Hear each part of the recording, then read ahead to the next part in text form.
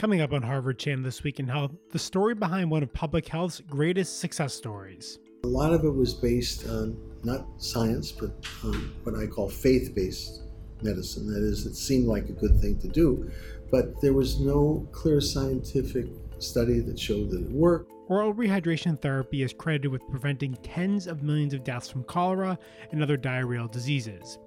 In this week's episode, you'll hear from two of the scientists who helped bring this low-tech, inexpensive treatment into worldwide use.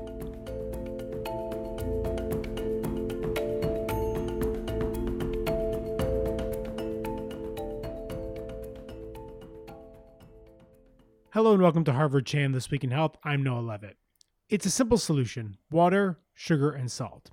But oral rehydration solution, or ORS, which is administered as part of oral rehydration therapy, or ORT, is credited with saving tens of millions of lives from cholera and a range of other diarrheal diseases.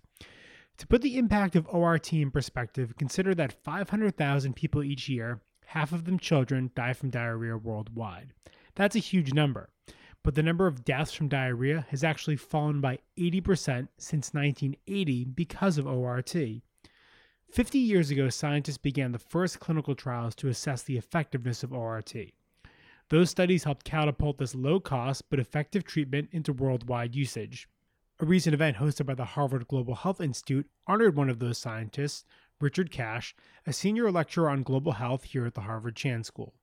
Cash, along with David Nalin, conducted clinical studies with cholera patients in Dhaka, Pakistan, now Dhaka, Bangladesh, in the late 1960s at the Cholera Research Laboratory.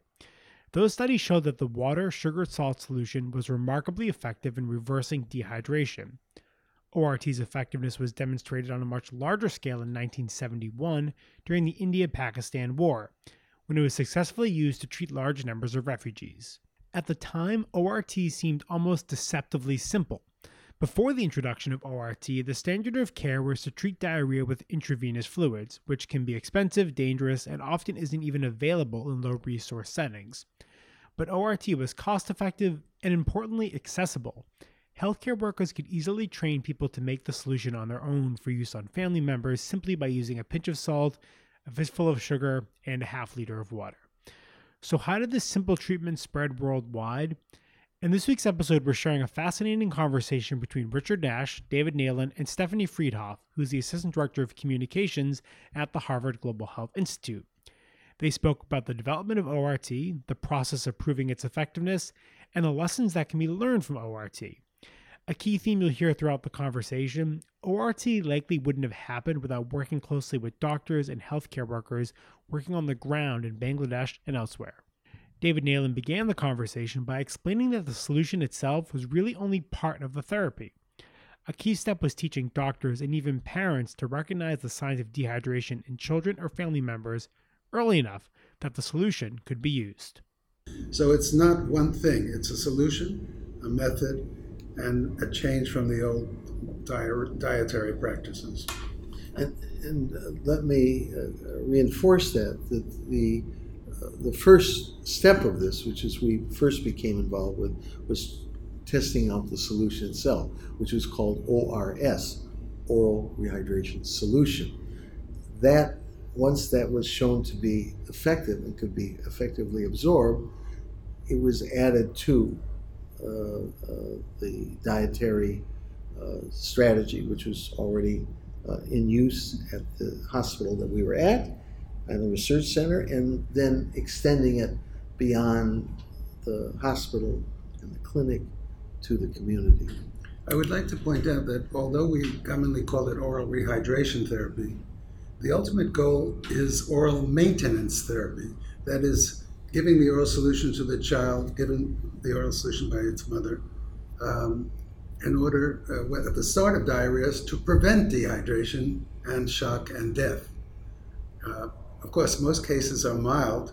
There, the oral maintenance, before the child is dehydrated, serves to avoid inappropriate and harmful therapies, unnecessary intravenous therapy and unnecessary admissions, and to teach the mother how to mix it and give it so that she knows the next time if her child gets, or another child gets more severe diarrhea, what to do. So oral therapy has benefits, positive benefits and negative benefits. It eliminates a lot of inappropriate therapy, and it gives a chance to maintain fluid balance and prevent dehydration. Let's take a step back for a moment. I read up a little bit and found that the idea of putting sugar and salt and water together had been experimented with since the 1940s. Well, this is a question of translational medicine mythology. In fact, if you go back to Galen, the old books say he could be the father of oral therapy because he recommended broths, both farinaceous broths, rice broth, which we use today, chicken broth, but they leave out certain things. They pick that part and they don't mention that he recommended that along with that, diarrhea patients should be treated with oysters. So we're talking about magical medicine. There's no method, there's no intake and output, there's no relationship of clinical signs of dehydration to the outcome. So a lot of this is in mythology. I want to emphasize what David is saying here is that a lot of it was based on not science, but on what I call faith-based medicine. That is, it seemed like a good thing to do, but there was no clear scientific study that showed that it worked, what the correct formula should be, and most importantly, what is the method of giving it. So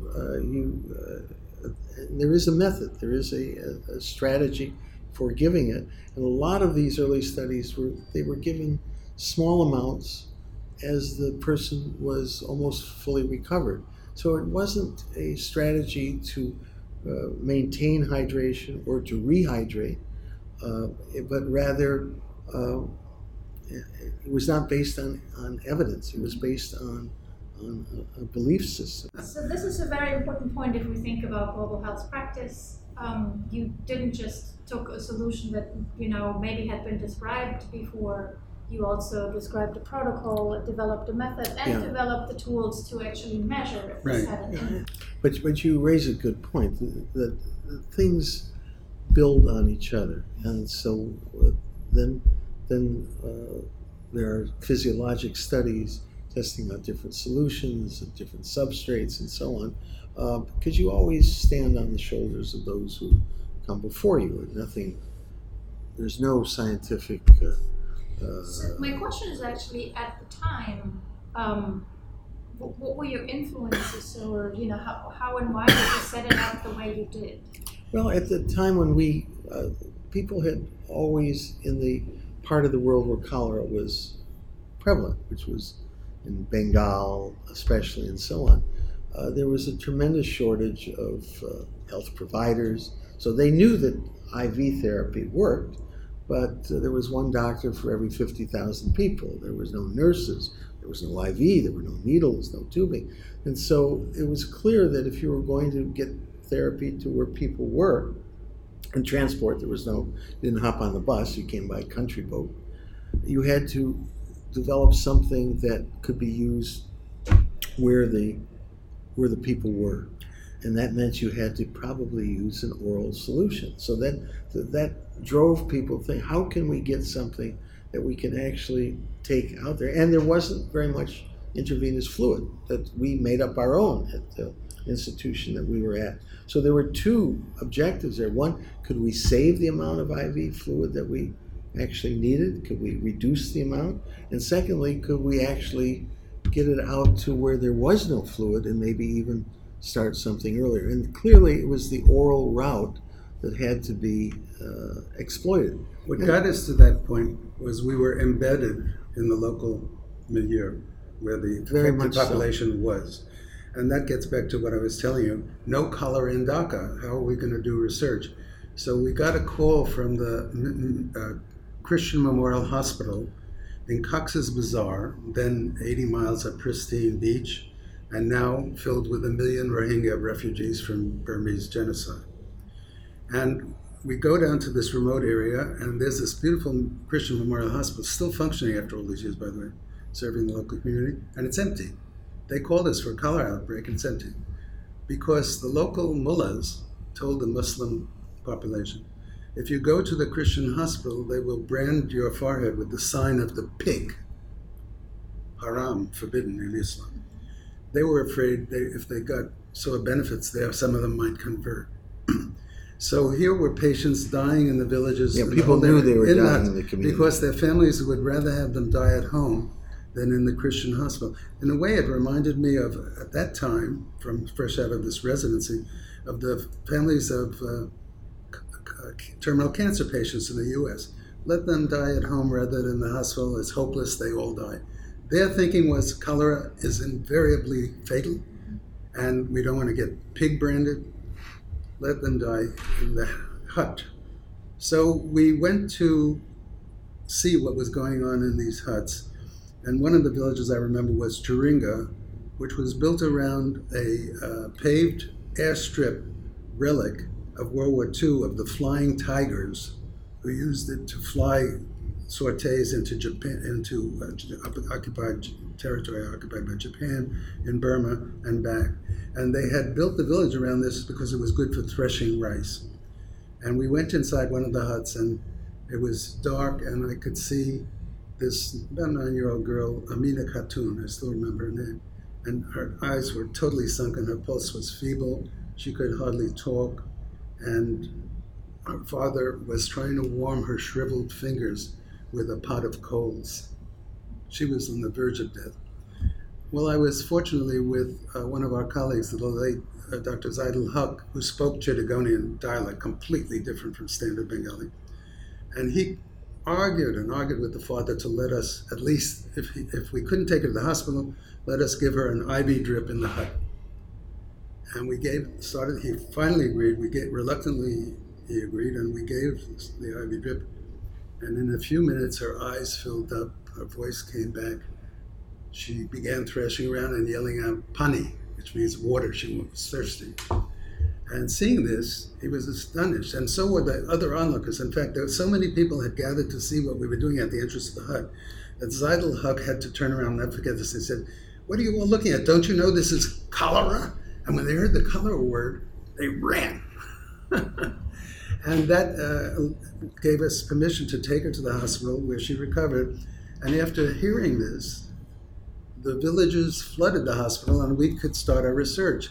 I want to go back to what David was suggesting, is that being embedded in the place, seeing what facilities you had, what resources you had, and so on, increasingly educates you as to what you can do and what you can't do. You can't do certain things because you don't have the resources. You don't have, it can't be a doctor-induced approach because there are no doctors and so on. So you're constantly looking at ways as to how can we get this down to its basics.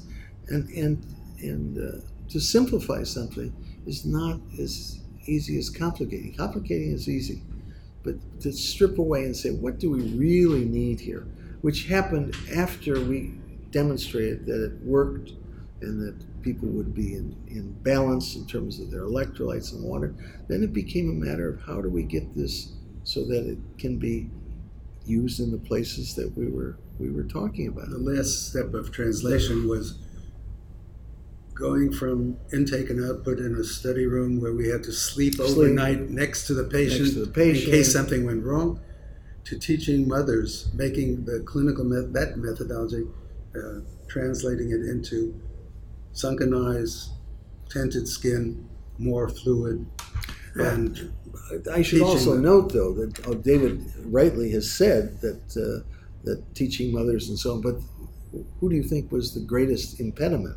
It was medical doctors, it was physicians, the MBBSs, who said, this is too simple, we can't do this. And as we'll probably get to, and the place where the greatest problem was a place like the United States, where it's still, my God, how can you do something so simple when we can stick an IV in? And by the way, putting in an IV and putting up somebody overnight and so on, I don't know, I'm not I don't do the numbers, I'm not an accountant, but it's thousands of dollars, as opposed to giving something to somebody early on in their illness and having them rehydrate and then maintain what is the price of that? That's really nothing. So it's always been disturbing to us is how far we, as this highly advanced medical society, are from this simple solution.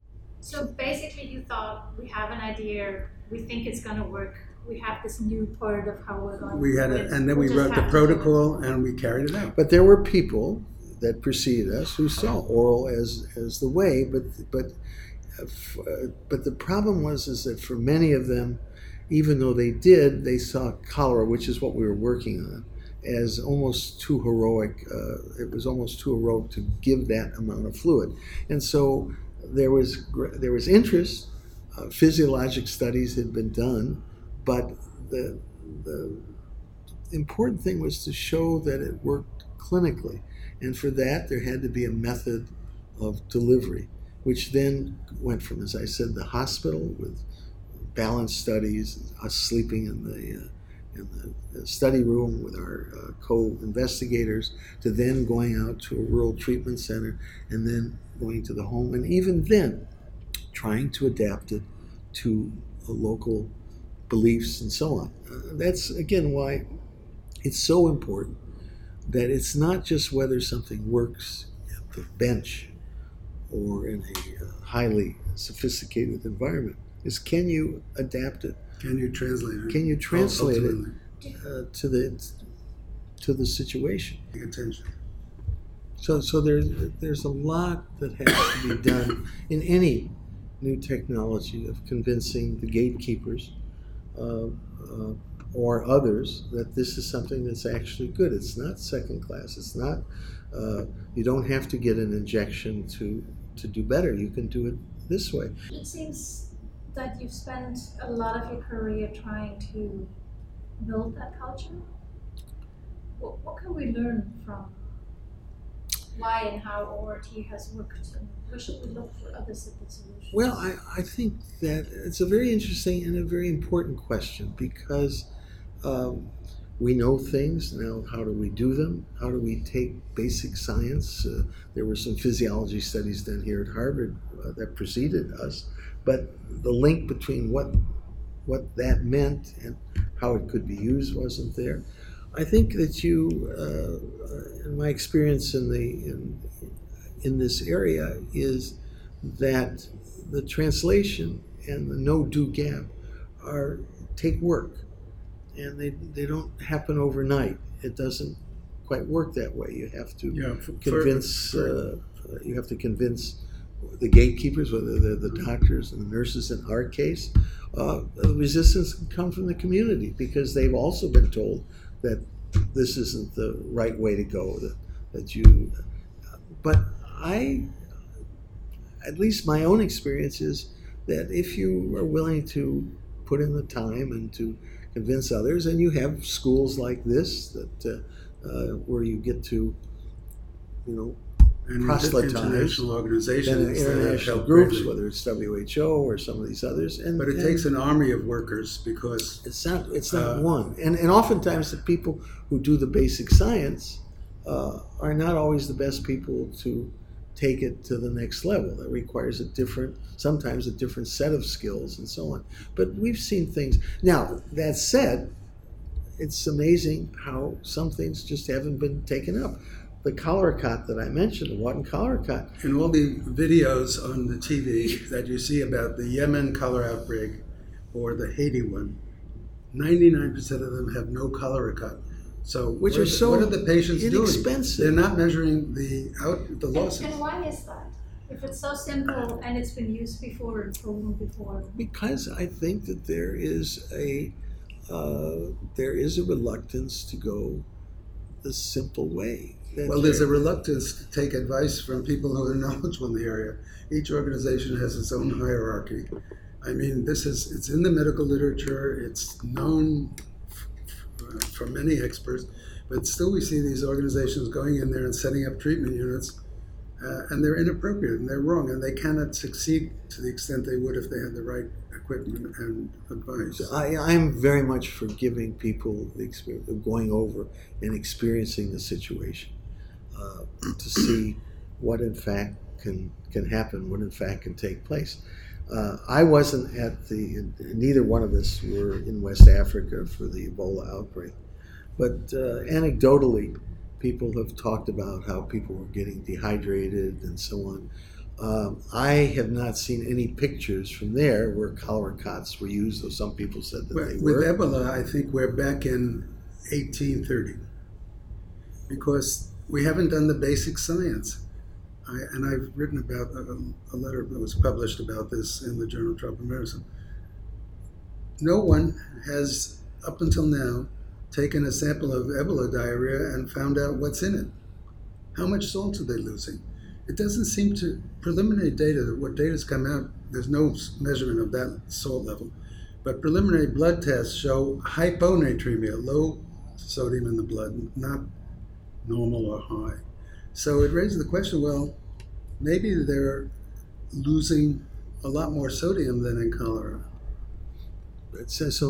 So they were importing beds, from the news stories, from the U.S. to Liberia. They could have made these cots for $20 a piece, $30 a piece.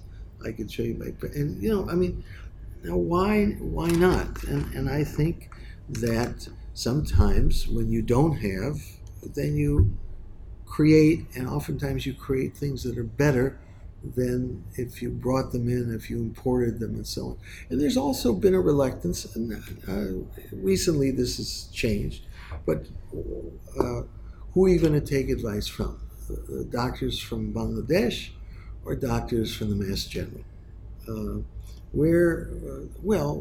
Or doctors from your local pediatric department, which is another thing. Yeah, another. So where are you going to do it? I'm not casting aspersions on him. I'm just simply saying that there seems to be a reluctance oftentimes to look for experience and simplicity and so on. Now, evidently, the cholera hospital where we were has been, now when there's a cholera outbreak, they send for them.